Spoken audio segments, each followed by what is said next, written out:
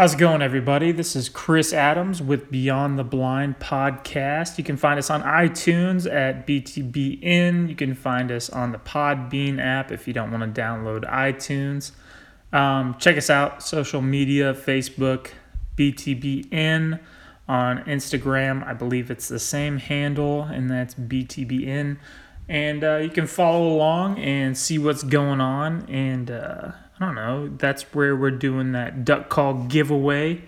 You can check it out there. It's a really sweet Buckeye Burl and African Blackwood call. I really want to keep it myself. I fought pretty hard with myself because I wanted to keep it myself. And it really matched my collection, but I'm going to give it away to you guys. So we're going to do that by reviewing on iTunes and put the duck call. And then if you want to jump on Facebook on the BTBN page and find the post that has a picture of the call and comment every episode that you share as an additional entry into it. Episode 25, this is 20, I believe. I'm trying to get to 25 before the end of May. Only a few days left.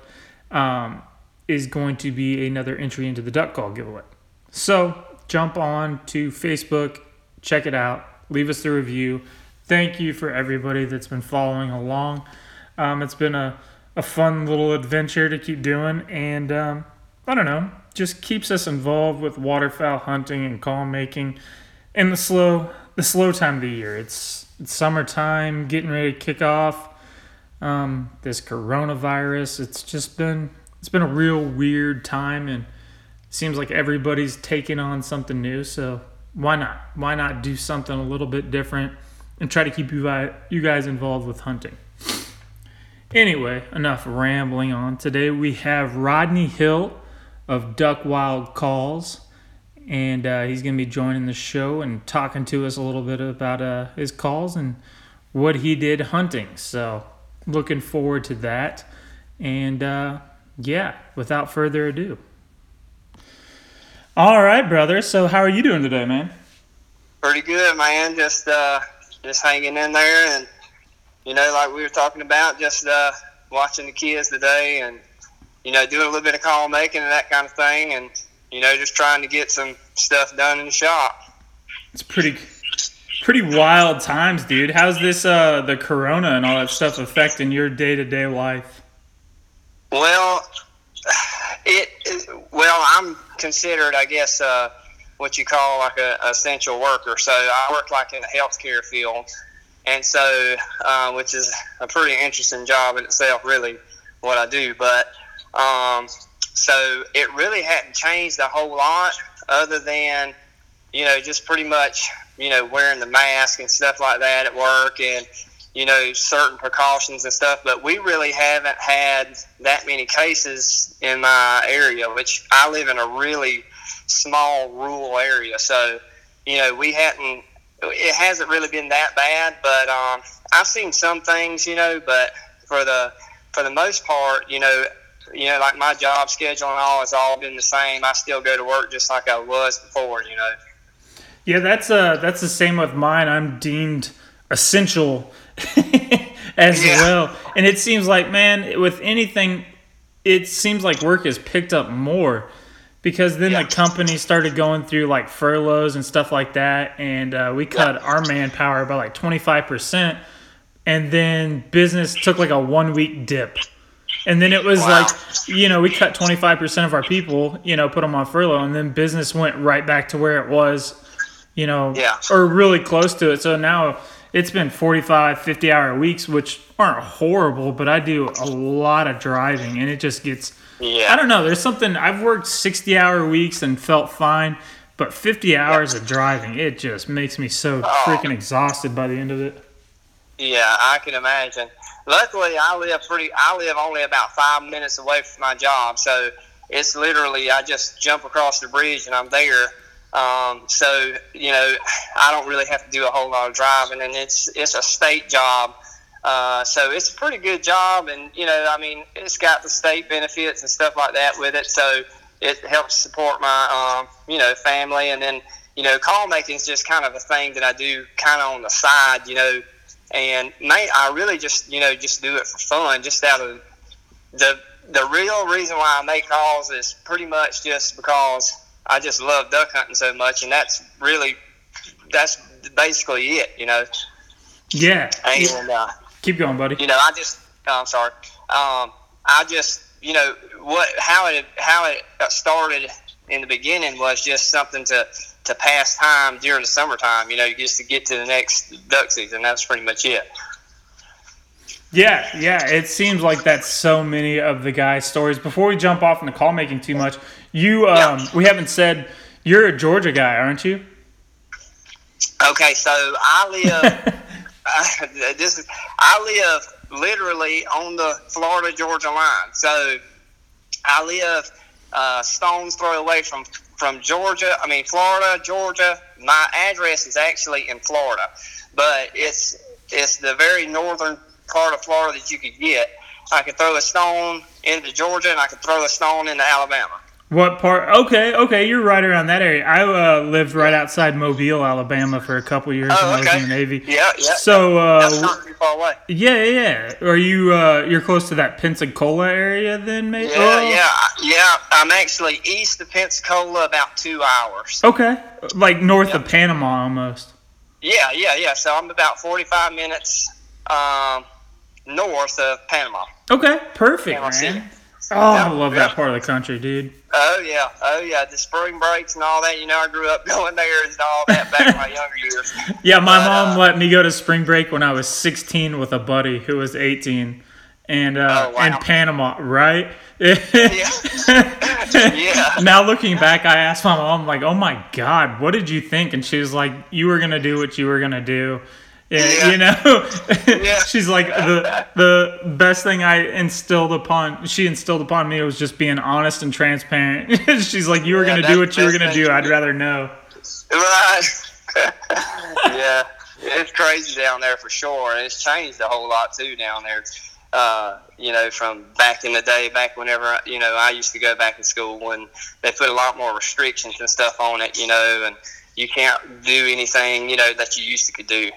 That's wild, man. So what the whole COVID thing down there was, that was the last hoorah. I was on Bourbon Street the weekend that it all went crazy. They shut down. Wow. Yeah, they shut down Bourbon like 3 hours after we left New Orleans and went back to Missouri. Yeah. And that was the same weekend that spring break was down there, and everybody was freaking out. What was I don't know. Have you gone to the beach or anything since?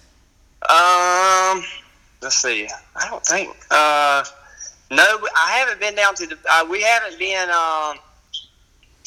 been since the Corona thing is hit. So I really not. You know, I really don't. We've been out and doing things though. I mean, you know, because they've had some things shut down, but you know, a lot of things here kind of went on. You know what I'm saying? So it really wasn't. It didn't really. It's affected us some, but like I said, it's not a whole bunch. But we haven't went down to the beach or anything like that, and I think that we plan on going though in not too long. We usually go a couple of times a year, you know, because it's so close. So we could just go down there and, you know, hop down there for a weekend, and a lot of times we can just go for the day because we live so close to it, you know. Yeah, man. It's like I said, I love that area. Being so close to there, man. We would go to Pensacola, Panama, and then we'd bounce over New Orleans and stuff. I just love the Gulf Coast. It's just a different feel than anywhere in the world. And I lived out on the East Coast up in Virginia Beach, and going from the Gulf Coast beach to Virginia Beach is just polar opposite people-wise, man. It's just so – everybody in the South is just so much nicer. And I don't want to offend anybody on the East Coast, but it's the Southern hospitality is a real thing, man. Oh, it is. It for sure is. And that's – you get accustomed to it when you live here, you know, and it's just kind of ingrained in you, I guess, the way it is. You know, you're taught that's the way that you do. You know what I'm saying? So – it's that's just the way it is. You know, you're kind to anybody, and you give you know, if somebody's in need, you help them out, and that's just kind of ingrained in everybody here. And to be honest with you, I've always thought that was just the way it was, and I'm sure it is, you know, in most places, but I guess it's a little bit more relevant here. You know, it's definitely, it was a huge culture shock. I'm from Missouri.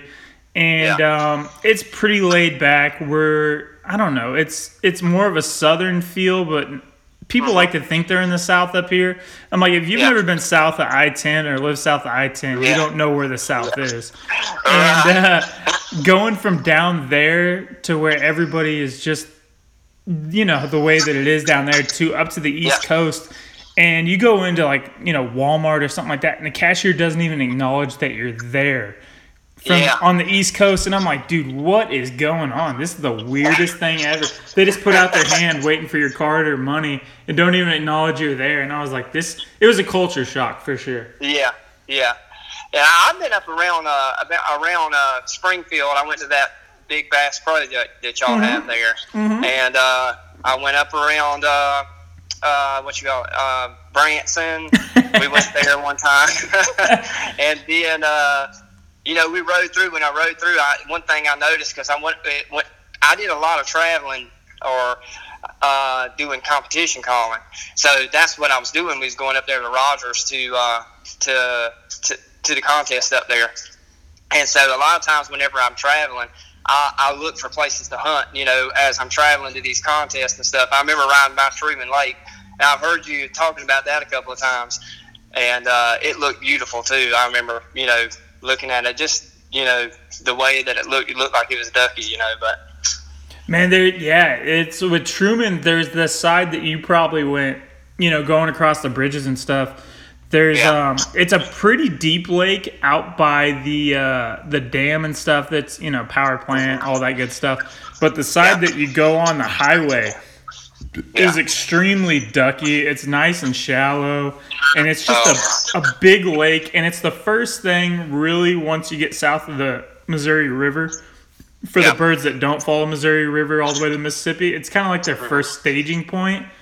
Yeah. But it's tricky because it's so big, and it's an hour and a half from Kansas City and an hour and a half from Springfield, and the guys that don't get drawn in at the big public hunting draw areas will always go out there.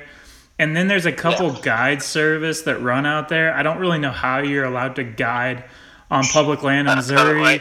In Missouri, you're not really allowed to do that. So I don't know how they're getting about that. I'm not calling anybody out for anything like that. But there's a lot of competition. And it's just far enough away from me that I don't go out there and scout it religiously, because it's an hour and a half to go scout it. And I don't know. It's a really good lake for the guys that live up there and know it like the back of their hand.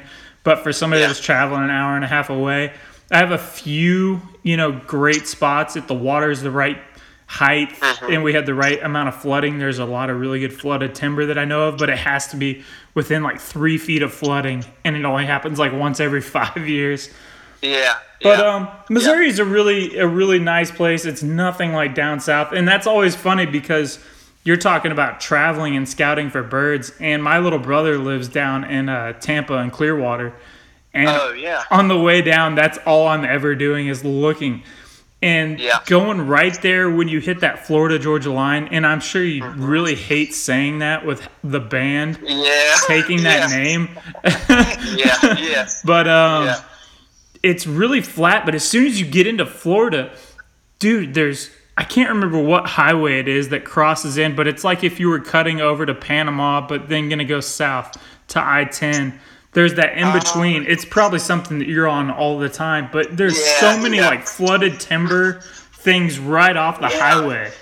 Yeah, we got a lot of so Florida is it's not nowhere near, and Florida and South Georgia, but mainly Florida, it's nowhere as near as good, but it's it's kind of like Louisiana in a way, the habitat kind of.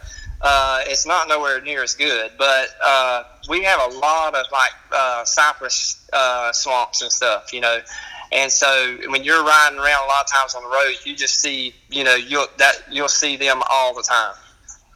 That's a lot of people hunt those, around here, most of the time. And we have a big lake that I live at. It's Lake Seminole, which is primarily known for bass fishing because we have really great bass fishing. And a lot of the tournaments and all, they fish them on Lake Seminole. But that's where I do a lot of my duck hunting at. And it's a big, huge lake. And half of it's Florida, half of it's Georgia. So when you hunt, you have to have a Florida license and a Georgia license if you want to be able to, hunt, like you need to. So it's kind of crazy, but, we usually, we're primarily we get teal and diver ducks, and we got a big population of canvasbacks. So a lot of people that come here from like Atlanta and down South Florida, they come up here and they're chasing after the canvasbacks. And down in South Florida, they're known for the blue wings and, and mottle ducks and all the whistling ducks, tree ducks, that kind of thing. Dude, it's such just a different variety, because here in Missouri, it's all mallards mainly. You'll get your gadwall and stuff like that.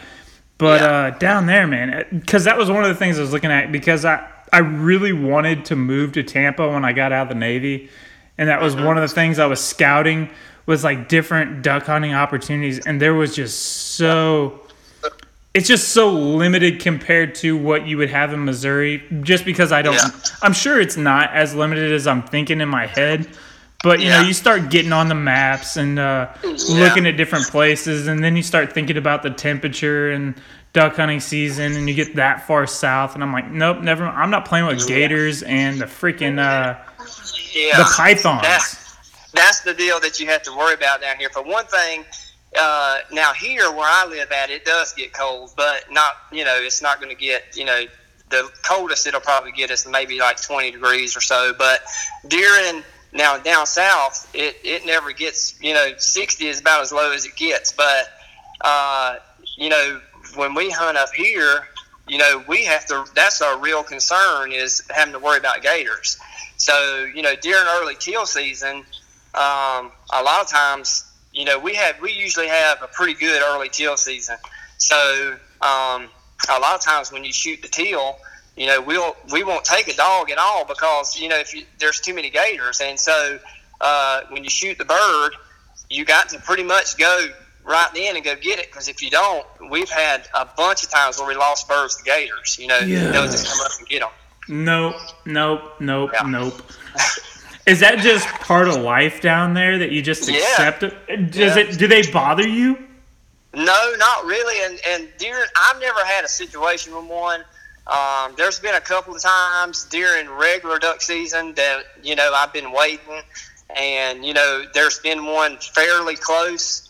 I've heard a couple of stories where, some of my buddies had looked down and they seen one, right here, within arm's reach of them. Nope. But usually during that time, if it's cold, they say that's the time when they're hibernating or whatever. But if you see one, they're really lethargic. It's kind of like a snake. If you see a snake during the wintertime, usually he's really lethargic. He's not, moving around a whole lot. And that's kind of how the gators are. They're really not going to bother you that bad, but it's still a concern, though. I don't want to walk up on one, so. Yeah, well, I've seen pictures of them where they just put their nose up above the water, and I've seen pictures where the ice will freeze around their nose when they're in that lethargic mode, and that they're docile at that point. But from Missouri, that I have zero interest in that whatsoever. I'll eat them all day long, but they're not a puppy dog to me like some of those Cajun people think they are. And during teal season, like I said, we can ride back into, like a little slough or something like that, and we got the light, going through, the water, and we're looking with our, spotlight, and then all you can see is just, alligator eyes all over the place. So it's crazy with the gators and stuff like that, but, we managed to get by, without having an incident, so. Well, it's just life, What's that? When you're down there around it, I'm sure it's just part of life. Yeah, because we see gators all the time. I mean, when you go fishing, you're going to see a gator. I've seen some humongous gators, up on the bank and stuff like that, and so, I mean, I mean, we see them all the time. It's not nothing unusual. I've actually had some of my competition calling buddies come down here, and they was like, man, I want to see a gator. I want to see a gator. And I'm like, man, I'm going to take you to see one right now. It ain't nothing to see one. Yeah. We had a gator farm when I lived in between. It's right at Pascagoula. I don't know if you know where that's at in Mississippi. There's a gator swamp boat tour thing right there. Mm-hmm. And that was always like one of the big things that everybody wanted to do when they came down and visited me. Oh, yeah. Yeah. But, go ahead, buddy. They have, we can't hunt gators like they do on like Swamp People or anything down here in Florida. They have really strict rules about it. You have to draw for a tag, and then I think you can kill like 2 gators, and I don't never really do it. My brother, he does, and he actually draws for a tag. But you draw for a tag, and I think you can kill 2 gators, but you can't just run up there and shoot them or put a hook out. You have to like use a fishing pole somehow or another and a bang stick. That's how you have to do it. So it's not like the Swamp People way, the way they do it. Man, I'm not hunting anything that can hunt me. There's just something about being on land versus being on water. It's kind of like that old shark thing. Like, I was in the Navy. Like, I'm not scared of the ocean. I love the ocean. I hate being landlocked and living in Missouri. The day that my kids go to college, I'm moving back to the coast. But I don't want to be in the water with a shark. If I knew it was a shark and I saw it, I'd be running on top of water. I'd be the fastest man ever. Me too. That's one thing. That's why I don't like to swim around here. The one thing, when you grow up, you learn, and even in the ocean and around here, I don't like to get anywhere in the water and swim around or be anywhere in water where I can't see my feet. If I can't look down and see my feet, I don't want to be messing around here. Dude, there's just so many things out there. It's crazy. Yeah. So I feel like we've see, this is why I like the podcast, man. You never know what the hell to expect until you're just in it. So you live down there in my favorite part of the whole country. I love the South. I love that area of Florida. I've always been a big Florida State fan. I grew up loving Florida State baseball and then football naturally. The Braves have been my favorite team since I was probably 5 years old. So I have to ask you, being where you're at, is it Noles or Gators? Oh, man. I'm a Seminole all the way. There you go. That's my man right there. And all my life, man, I'm a Seminole. I've been struggling, struggling the last couple of years, but I've been a Seminole from the time it's been ingrained in me. So. Yes, sir. Well, Jimbo left, and it just caused all sorts of havoc down there, man. Yeah. I hadn't kept up with it a whole lot lately, so I don't really, I hadn't, kept up with a whole lot with it. But from what I've been watching and seeing, this new coach, he's supposed to be turning it around somewhat. So we'll see what happens with that. I haven't followed it too much since Winston left. I watched it a little bit. One of my best buddies from up here in high school, his little brother was the number 1 kicker in the nation a couple years ago, and he ended up going to be the punter at Florida State for the last couple of years, and he just transferred to Arizona State, I think, Logan Tyler. But so I follow it a little bit, but yeah, man, it's been tough times. Oh, yeah, for real. Over the last couple of years, they struggle. So you said you're a competition caller. I know you qualified for Worlds a couple of times. So tell me about your hunting experience. Did your dad start taking you out, or what was the situation like? So whenever I was younger, my dad, he started taking me, first thing I did was deer hunted, and that sort of thing. And then, I did some squirrel hunting and that sort of thing. But later on, we had a guy that was around here that was a friend of the family, and he took me and my dad. He took us on our pond that we have. It's a cypress pond, like one of those ones you're talking about. We own about a 40-acre cypress pond, and so he wanted to go. So he, said, "Well, look, I'll take y'all down there. Y'all, if y'all let me go down there." And then kind of show y'all how to duck hunt or whatever, and show y'all what it's about. So from that point on, I killed my first ringneck that morning, and from that point on, that was it. So I pretty much dropped the deer hunting and stuff, and I laid with the duck hunting, and then I don't know. I just continued on duck hunting since I've been probably I think I was about 10 years old then, and I started going on trips out of state, like to Arkansas and hunting the timber. And I went and doing that, and then that kind of got me into, okay, well, I need to know how to duck call. I need to learn how to duck call, if I'm going to be hunting and traveling. So, and it kind of snowballed from there. So once I learned how to duck call, then I was like, and I'm the type of person where, like, I constantly want to improve, on myself. And so, I was, I wanted to be the best I could be and know everything that I could know about duck hunting, because that was the best way I knew how to be successful with it. So then I got into the competition calling, and so from there, I qualified 4 different times. Now the last couple of years I hadn't been able to go to many contests. Just because I recently got married over the last couple of years and had children, and so it's a lot harder, And so, but I qualified 4 times here in Florida, and then in the Great Lakes Regional in Michigan, and went up there to the Worlds. It's tough competition, and I got to the second round a couple of times. And, for the most part, that was it. But then that's where I started making calls at and all. Was about the same time I started competition calling.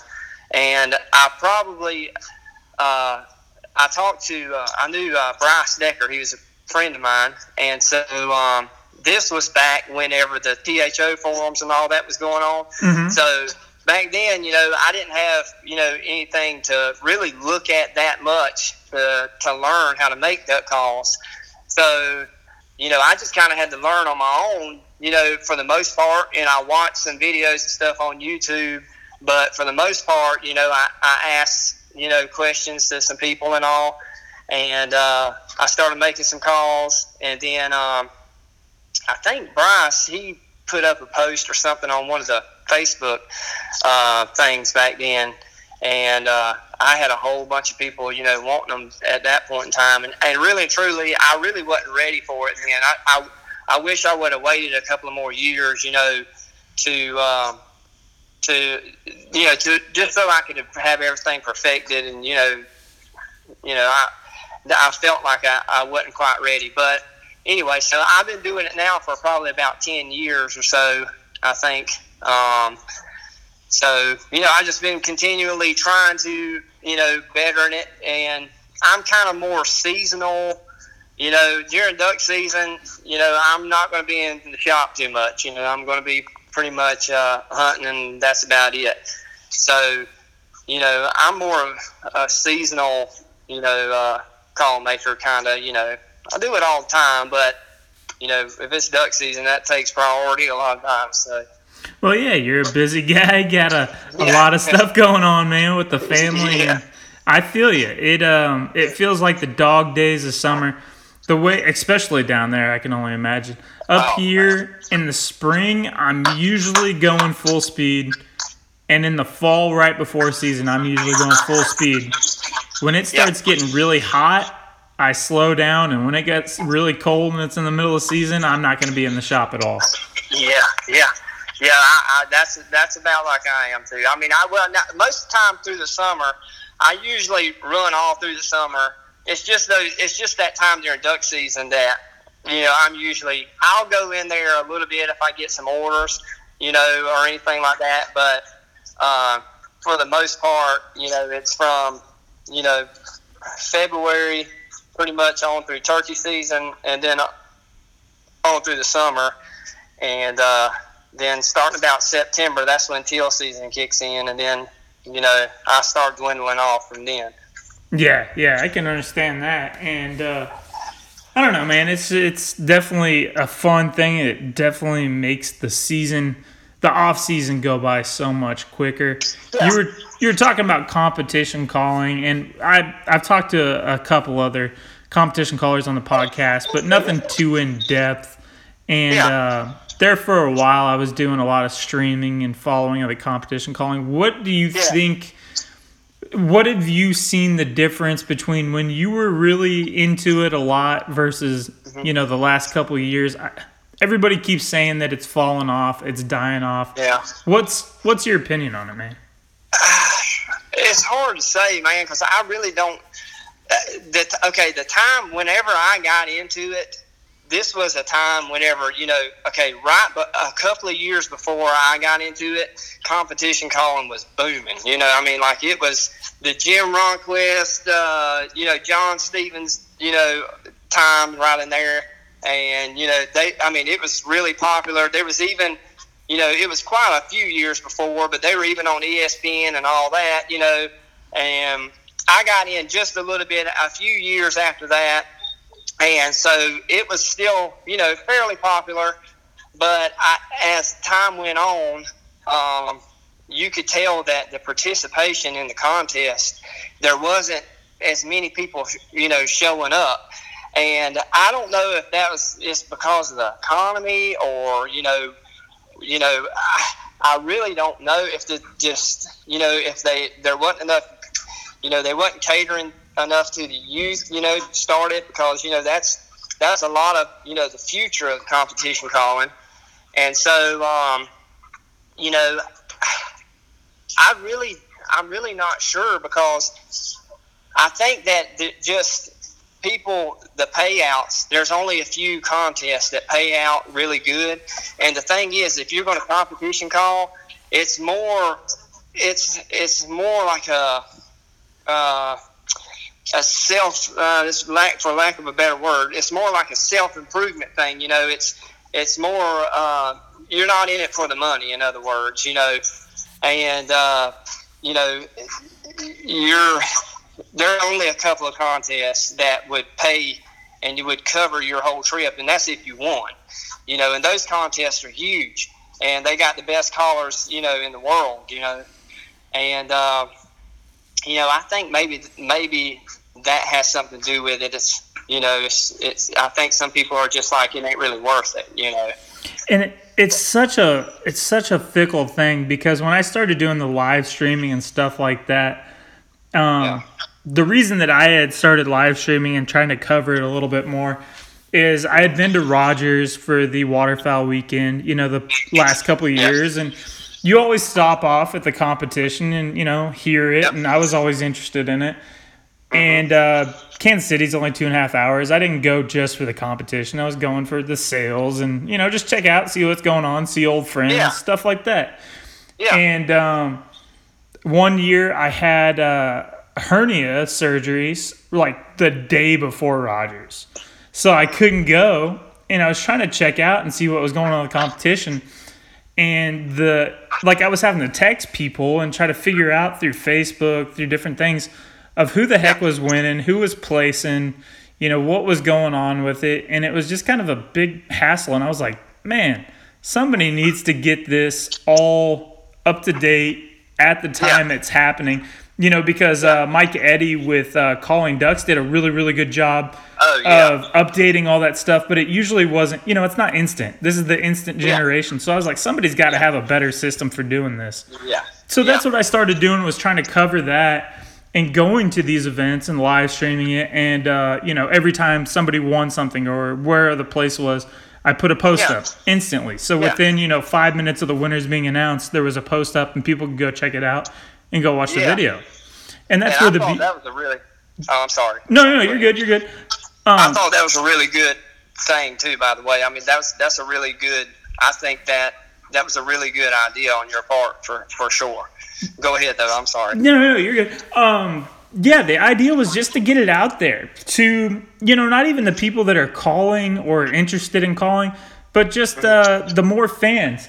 And I went to Ballard County, was one of the big ones, and it was the last year that Tim Grounds was hosting that. And you had Hunter, Shanahan, Kyle was in it. You had Teddy Hoover. You know, you just had some really the best. You know, I think I can't remember the duck calling as much there because there wasn't as many of the biggest names there. But you had the top 4 or 5 guys in the whole freaking world in the goose call competition, and it was me live streaming it, and I think 4 other people were there at this $10,000 or $1,000, $5,000 payout, like one of the bigger payout competitions. And it was like, where is the freaking crowd for this thing? You're watching, you know, some of the best guys go against it, and then you go to other competitions. Being in the Midwest, that I was really fortunate to be here because I'm 2 hours from everything, 3 hours from all the biggest stuff. Exactly. And you see all these super small crowds, even the Bass Pro at Memphis one, which Adam Davis does an amazing job organizing all that. I don't know if he still does it or not, but he did a really good job organizing all that stuff. But the concentration of people checking it out, stopping by, like, you know, just casual people like me being at Rogers the years before that and just checking it out, we're just not there until you hit Stuttgart. And then you get 50,000 people on one street all checking this thing out, coming from all over the country, people that had nothing to do with competition calling are stopping by and watching this thing. And it's just this weird puzzle of, if you don't have the people checking it out, the sponsors aren't going to pay money to keep funding this thing. The payouts aren't going to be as good. The people, so it's something.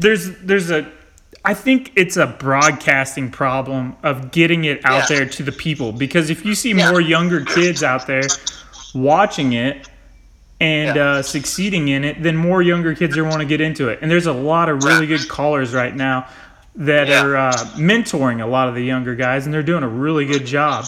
And I think that's really, really huge. But I think getting more people out there viewing it that are fans, people that are just interested, I don't know, the crowd people, because that's what drives the sponsors, and that's what drives the big name call makers to keep coming, or not call makers, but the callers to keep coming out to making good competitions.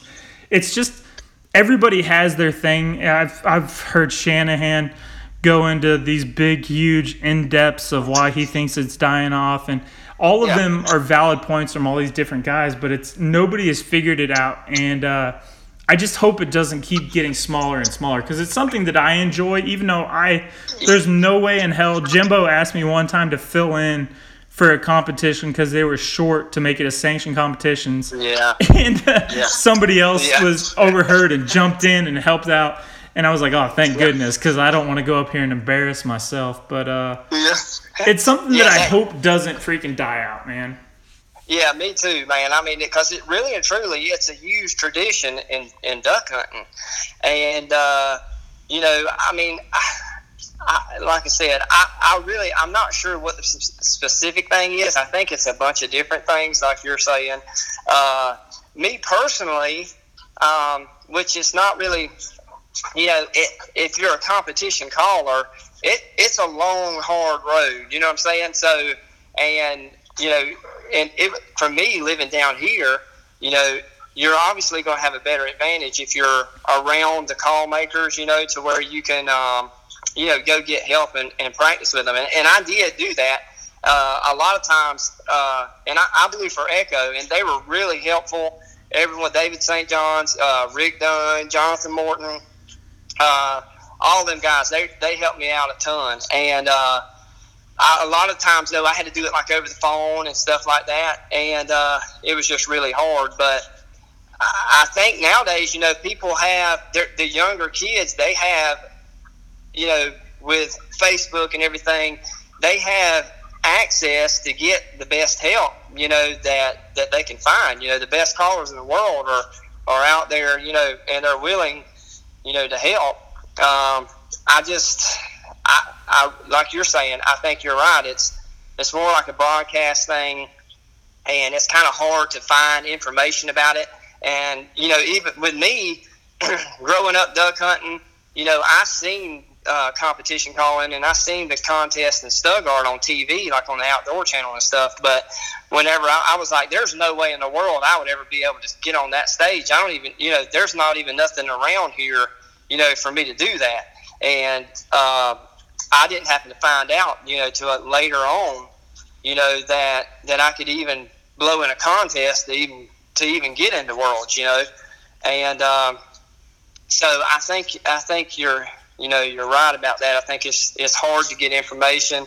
I think that economically, people are I guess they're like, well, there's only so many contests that pay out, it's good. And I know all the little small contests, they're great too. I mean, it's not saying nothing bad against them at all, because they're great. And, I go to every one of them that I can. If there's one that I can go to, no matter what, I go to it. And that's just because I love it. And, I mean, it's not really about the money or anything. And it's just about me trying to improve on duck calling. And that's the reason why I got into it first place. It wasn't necessarily to be a world champion. I mean, obviously I'm a competitive person. I played baseball, so, I got a competitive nature. But the main reason I want to get as good as I could possibly get on a duck call. And I knew that was a way to do it. And so, in that sense, I did reach my goal with that. And I'm constantly still trying to improve. But, I don't know. I think that I hope that it don't die out, because it's really something that needs to stick around. Like I said, it's a tradition to duck hunting, because it's been going on forever. And I hope that somehow or another it can kick back up and, just pick up, and just, hang in there. I hope. I hope so too, man. And I think that what you said about being so isolated, it's tough to remember. Not everybody lives right here, where there's literally 8 contests. 3 of the biggest contests in the world, aside from Easton, are all within like 4 or 5 hours of me. So the guys that are so far away and having to get plane tickets to come out here, it's a big expense. And I don't know, like I said, I think if more people get to see it, and I really love this with the call makers. I want to start getting more competition callers back on here, because just competition callers and call makers and stuff like that, they're just such interesting guys, and they're so in-depth. If you spend time around these guys and you get inside that clique that everybody's inside of, there's so much competition. It's interesting. It's a story to tell. Well, usually what it is these guys are extremely, they're diehard, hardcore, duck hunters. And a lot of times people will say that people at the competition call can't hunt ducks and all that stuff, but that's not even, nowhere near, their competition callers don't get out there and blow hell calls, 30-note hell calls at ducks. They're not doing that. It's just pretty much, it's just like an instrument, that's all it is. And I think that, the competition callers, especially the really good ones, and, I was just a mediocre competition caller, but, these guys are competitive, and, I mean, that's, they're spending hours a day, and, they're spending a lot of, time and money on it, and, it's really interesting, because it takes a certain person to be that way, and so I think a lot of that's where that comes from, Yeah, I agree, man. Yeah, it's just, like I said, they're so interesting, they're so driven. Everybody's the same. Everybody is happy for another guy. There's squabbles and all that stuff, but there's a lot of really good ambassadors for the sport of competition calling right now, and a lot of guys that are getting youth involved.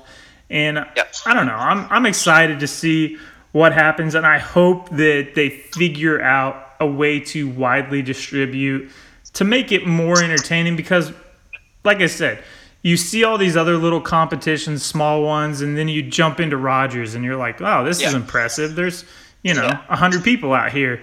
And then you go down to Stuttgart for the first time, and you're like, holy crap, you can't get cell phone service. There's so many people out here.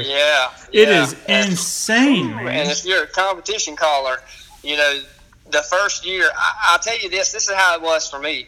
My first year that I went there and actually blew on the world stage, I was probably more nervous then, because I was really intimidated. I'm looking at all the people that I've watched on TV and seen, and all my life. So I'm looking at all of my people that I look up to, in duck hunting, and I'm all around them. I got to blow a duck call in front of them, and then I get up on stage and I'm blowing right behind Brad Allen. That he won that year, and he sounded like a freight train, coming through there, because he's got so much power, and So, and then you stand up there on stage and you got, however many people looking at you, but after the first year, what really happened with me was that, you got like 70 something callers up there, and it's a long process to get through it. And, what happened with me was after the first year, I was more nervous during a regional contest trying to qualify than I was on Worlds, because,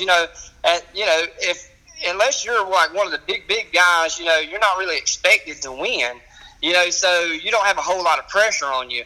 And then, but a lot of times that can be dangerous, because, you got some kid that's just coming into it and they're hungry as all get out, and they've been working for months, trying to get their routine right. And they come up there, they ain't got nothing to lose. You know what I'm saying?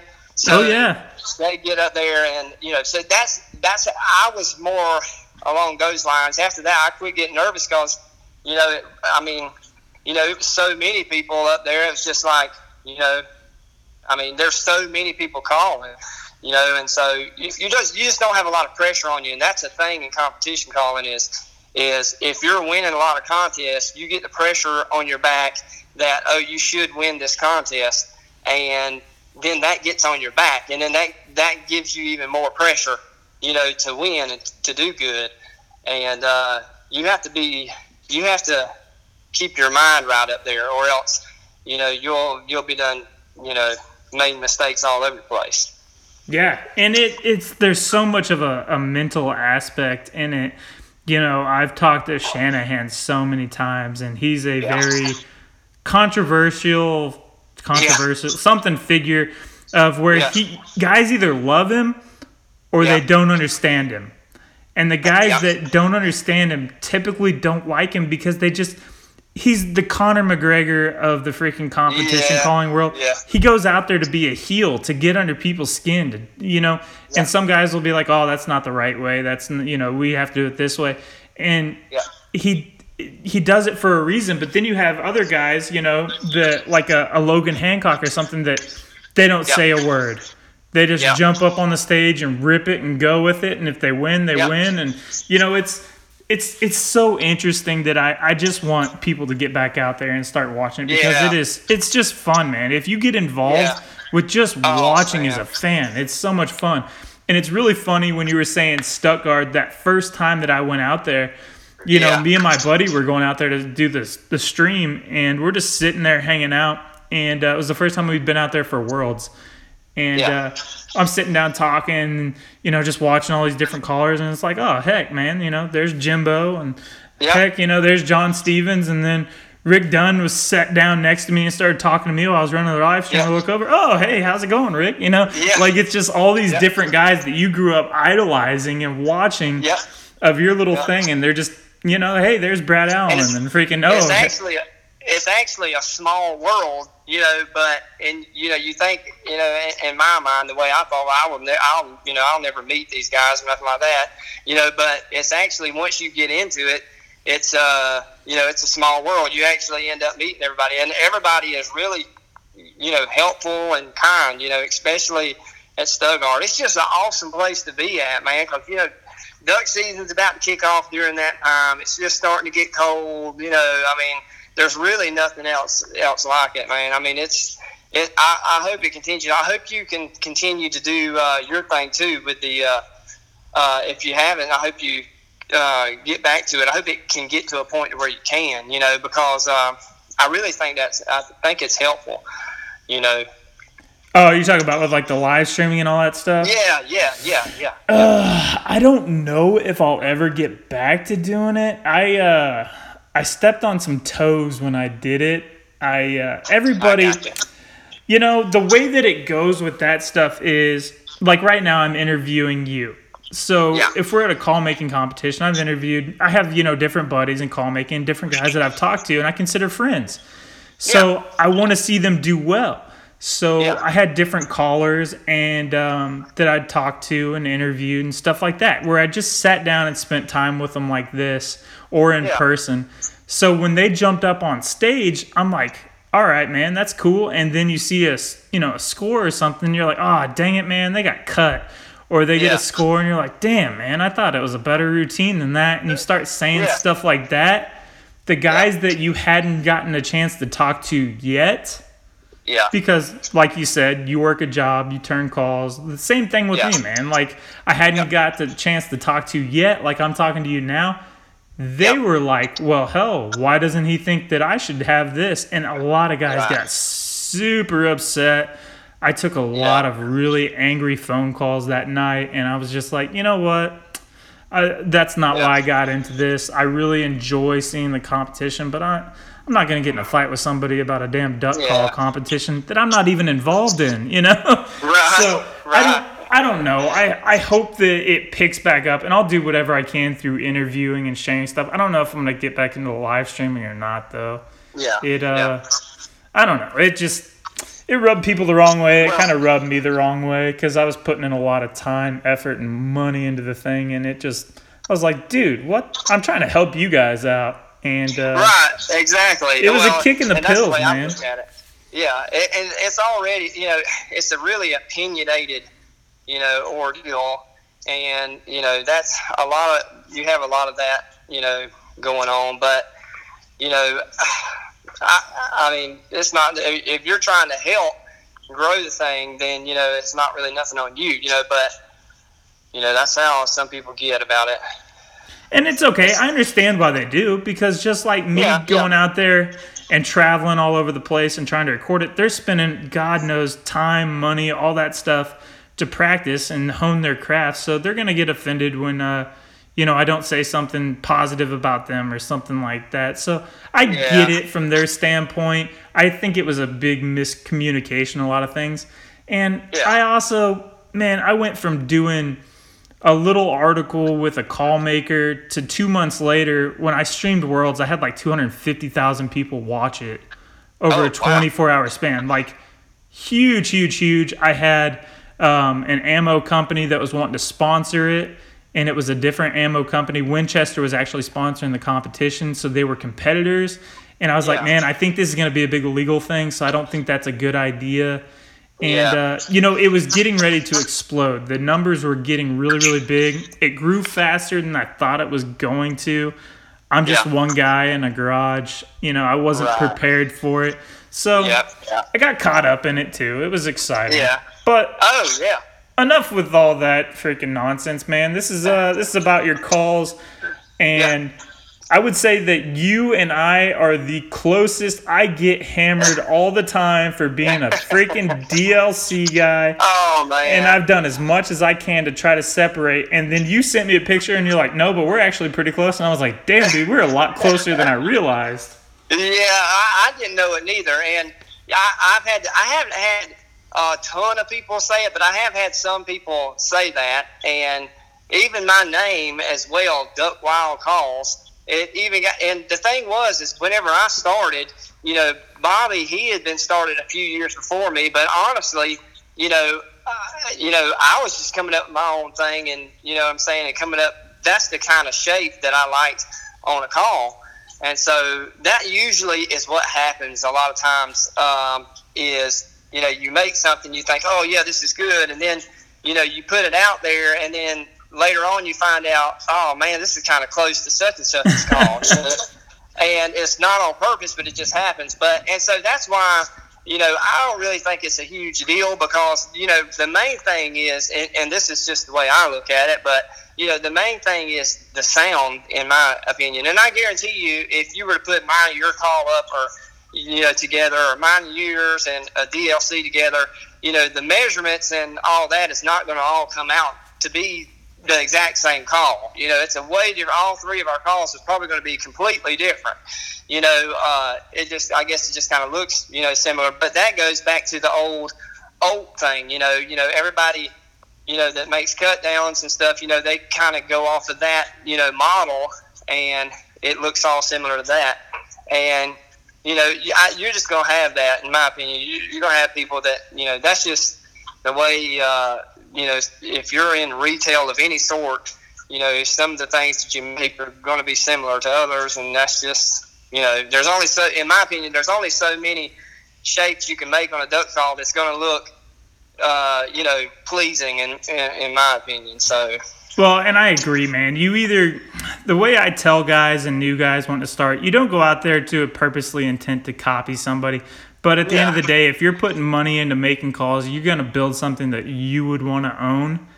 Yeah. And it was really funny because Korea actually had a con artist in one of mine, and somebody who had just been fucking commenting over and over and nagging me about it. And he finally sent me a picture. He's like, "Do you have a con artist anymore?" I was like, "No, man, I got rid of all that when I got rid of most of my collection that I had before call making to pay to start up call making."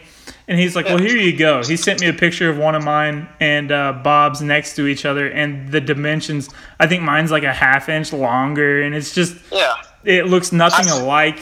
Yeah, and I've seen that post too. Yeah, posted it up there. Yeah. And then I'll occasionally get a message, something about yours, and I'm like, "No, dude, Rodney." I was like, "I'm pretty sure he started like your shape." Like I went back and looked, and I was like, "I'm pretty sure he started it like a year before I did," and we've both made minor tweaks with it over the years. And I was like, "And he's a good dude. I don't care." And I'm still like, even right now, the calls that I put out this year so far, I'm still trying to tweak it and do different things with it to get it away from, you know, anybody else's, you know, shape. Because obviously you don't want to be the exact same, but you know, so there's little things that I've done that I've tweaked and, you know, that sort of thing to make it look just a little bit different. And you know, which I'm coming out with a newer model this year, and it looks a little bit different. Lately, what I've been really hitting on is the teal calls. I've had a lot of people asking about the teal calls, and so you know, which that's, you know, my area down here is teal. So I've been making them for probably about 10 years. So I have a lot of guys around here, especially around my area. They get the teal calls, and so that's been really popular for me. And my duck calls too, but the regular mallard calls too. But you know, teal calls is kind of like my, you know, bread and butter. That's what, you know, I really. It's what you grew up doing. Yeah. It's what you know better than anything else. That's like, you know, guys that are asking me, you know, to do different things, and I'm like, well, I've never even I'm trying to think. I've talked about it in the past, but it's like I've never even done this type of hunting. How can I possibly make a spec call? The only time I shoot specs is when they come in with the honkers 3 times a year. You know, like it's just not for me. Yeah, and now with being a competition caller, and I've done a lot of traveling. I was in clubs and stuff like that in Mississippi. I hunted all over the you know, place, and usually. You know, most of my life, I would spend probably half of the duck season out of state, you know, so I'd hunt mallards and stuff like that. So I hunted the timber a lot, you know, in Arkansas, and we had some fields in Mississippi. And so I learned a lot through that whole time, you know, when I started traveling. And that's when I really learned about, you know, hunting big ducks other than teal and stuff like that. And then, you know, I would take them at that point in time. I wasn't really selling calls, but I was just making them to use just for myself. And so I would take them out there and, you know, try them, see how this works, see how that worked, you know. And I just kind of went on from there. Kind of went off of my competition calling, you know, because, you know, I knew how to blow a duck call. I know what's supposed to sound good. And that's another good thing about being a competition caller is, you know that if you make it, that it should sound good if you can call on a stage. It should sound good because you know how to run a duck call. So, which that don't necessarily mean that everybody that don't know how to, because I've heard some really good calls and had some really good calls that people that are not. But that's I just kind of learned throughout the year. I just kind of went on, as I went on, and I've asked, different people for help here and there. But I'm not really the type of person that's just going to call somebody. I'm kind of to myself a little bit, and I kind of lay low a little bit, and that's probably a downfall of mine. But there is a few close people that I've talked to. Stump, he's a friend of mine. I've known him through the competition calling. He's helped me out a lot, and there's a few other ones too, that's helped me. Yeah, man, I totally get that because I'm very, very similar in that way. Aside from, I'll share a picture of a call that I'll turn, and the majority of my social media activity is through this. And the BTBN is 95% of my social media activity. Other than that, I'll just post a picture up of a call. And I was always the same way. I never wanted to ask a question to somebody if I hadn't done countless hours of trial and error and research myself, because I didn't want them to be like, oh, well, he's just lazy, Yeah, exactly. And that's my thing behind it too. I wanted to make sure, for one, I wasn't going to sound like an idiot, talking to somebody, and then when I should have already researched it and done this or done that, and so that's just, and then plus, whenever I started making calls, there was some stuff out there, like the forums and stuff like that. That was really big back then, but there wasn't. Other than that, there was no way of watching. They had YouTube, but there wasn't a whole lot of videos on there about making duck calls and stuff. So the whole tone board thing at that point in time and insert, you just had to do it and, learn how to make it and on your own. And that was it, Man, the loss of the THO game forums. I know nobody's on there posting and updating anything, because he had gotten rid of it. Nobody had been using it for a long time. But so many guys, I know for years I had got on there and just read conversations about different ideas and thoughts. And that wealth of knowledge and discussion over 10 years that now is just gone. Yeah, it is. That's a shame. Man, it's because tough. I got a lot of information from that as well. I mean, there was just about any question that you could think of in call making, it was on there, and somebody would ask it, and you could find out, what you needed to know. You can find out what you need to know about it. So. Yeah, man, it was an encyclopedia of everything. It's a shame. It's almost like if all the call makers got together and were willing to pay his, website address fee every month, it'd be worth it. Right, it would be. Because it's just it's just this online freaking encyclopedia of information and different experiences guys have had, what worked and didn't work. And you can do it now, and guys jump on Call Nuts and ask a question. And there for a while, when a lot of new guys were starting, the same questions were coming up 3 times a week, and the always, answer was, did you look it up in THO? you know? And now that doesn't exist. Yeah. So it's like, dang, man, there's nowhere for you to even go for me to, give you a hard time about not looking it up first. Yep. There was a few good forums back then. There was another one too, and I don't remember the name of it. It was just a smaller forum, but it had a whole bunch of really good information about inserts and tone board stuff and all that. Because back then, if you asked a question about a tone board, nobody was going to give you a straight up, okay, this is, if you saying here, this is what it's going to do. If you saying here, this is what it's going to do.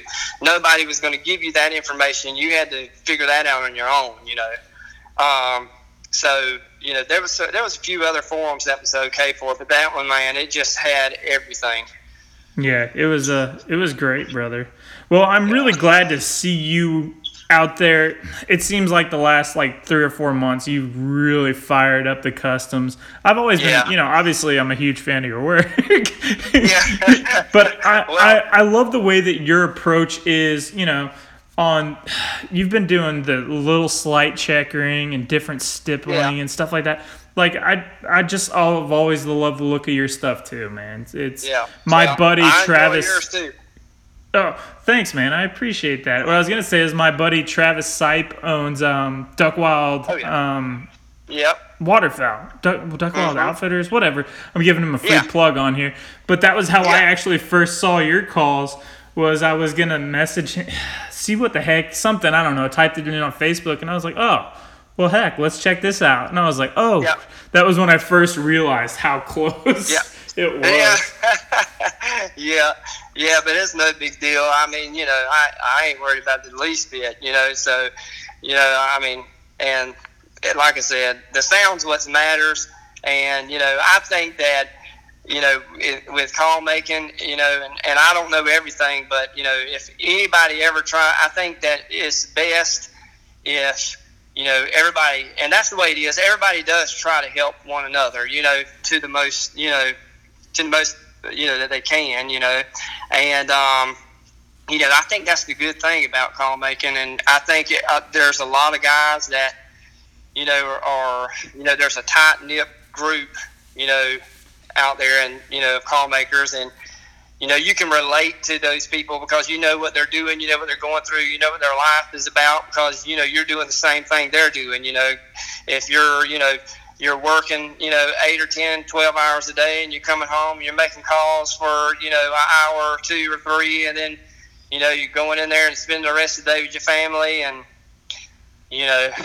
it's really cool, Yeah, I've always looked at us as like this weird little brotherhood of guys that are going out and spending the wee hours of the morning out getting dusty, and while everybody else is asleep and we're drinking coffee and jamming out to the radio, making wood piles. It's just this cool brotherhood of guys that bond together through common experience, and it reminds me so much of being in the military, and I just absolutely love talking to guys like you and myself and other call makers because we just have so many similar experiences and mindset, man. Yeah, well, and I appreciate you doing this. I meant to tell you that, but I really appreciate you doing this because this is there's not enough out there today because it's interesting to know about other call makers and how they started and how they got into it, and because everybody's story is just a little bit different, and their purpose in doing it is usually a little bit different, and it's really interesting, and I'm glad that you started this thing up. I've listened to every one of them so far, so I enjoy it. Well, I really appreciate that, man. It's I don't know. I'm kind of a big dork with that kind of stuff. I almost get romantic about the idea. Like it's the pure love for the art, and just the connection with guys like yourself and all of us, and hearing people's stories, and just being like, well, hell, man, this guy's one of the best guys in the game, and he had all the same stupid thoughts that I had when I started. It's like. And I've had other call makers that had just started, 2 or 3 months, and they're like, man, I'm so happy to hear that, I'm not alone in this feeling. And it's like, hey, you could be the next, Brad Samples or something like that. You never know. We've all been in the same place. And we're the same group of guys that are just doers. There's so many people that are like, oh, I want to do this. I want to join this club, or I wish that I could take up this thing. And it's like everybody that's a call maker was somebody who thought that and just did it. Yeah, didn't make excuses, man. That's exactly right, and that's usually what it takes, And then that's how it worked for me too. Something that I wanted to do, and I just said, you know what, I'm just going to try it. I'm just going to try to do it. What's the worst that can happen? I just make a bunch of firewood, or either make a good duck call, and at least I can learn a little bit something.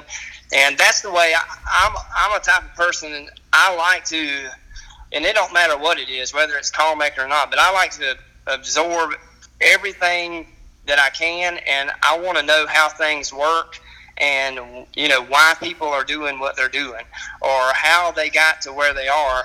For some reason, that's interesting to me. And so, that's the great thing about this here. And, it's really interesting, to listen to that kind of stuff. Oh, I appreciate it, brother, and I appreciate you giving me some time tonight. And like I said, man, I really enjoyed the stuff that you're kicking out lately. It's been fun to watch you get more active, at least in the social media aspect of sharing your work, because your stuff is amazing, and I think more guys should know about it. Well, thank you, man. I appreciate that. I really do. I appreciate you having me on here as well. Yeah, brother. All right, man. Heck, it's already been an hour. I just now checked the clock. Yeah. It's a time warp. This thing is a time warp. You get lost in all the different conversations, and it goes by quick, brother. I know it did. It did go by fast. Well, you get inside and you get some sleep. And like I said, man, I appreciate it. And I'll probably throw this thing up late tonight. And I'll make sure to share it again in the morning so the guys can check it out. Yeah, man. Well, thank you again, man, and keep up the good work. And I'll be listening to them. So thanks, buddy. Man. All right, brother. Take care. All right. Take it easy. Thanks. All right, guys. That was Rodney Hill from Duck Wild Calls. Man, his stuff is amazing. And I don't know, just the different outlooks from call making, competition calling, to hunting, to the South. It's just fun. This stuff is fun. It's late. I hope you guys enjoyed it. Jump on social media. Follow us on Instagram, Facebook. This is episode 20. Episode 25, I want to do the giveaway, the duck call. Get you a Buckeye, Burl, and Blackwood. Thanks for everybody who's already entered. If you haven't entered, you better do it. Probably in the next week it's going to be done. So thanks everybody for tuning in.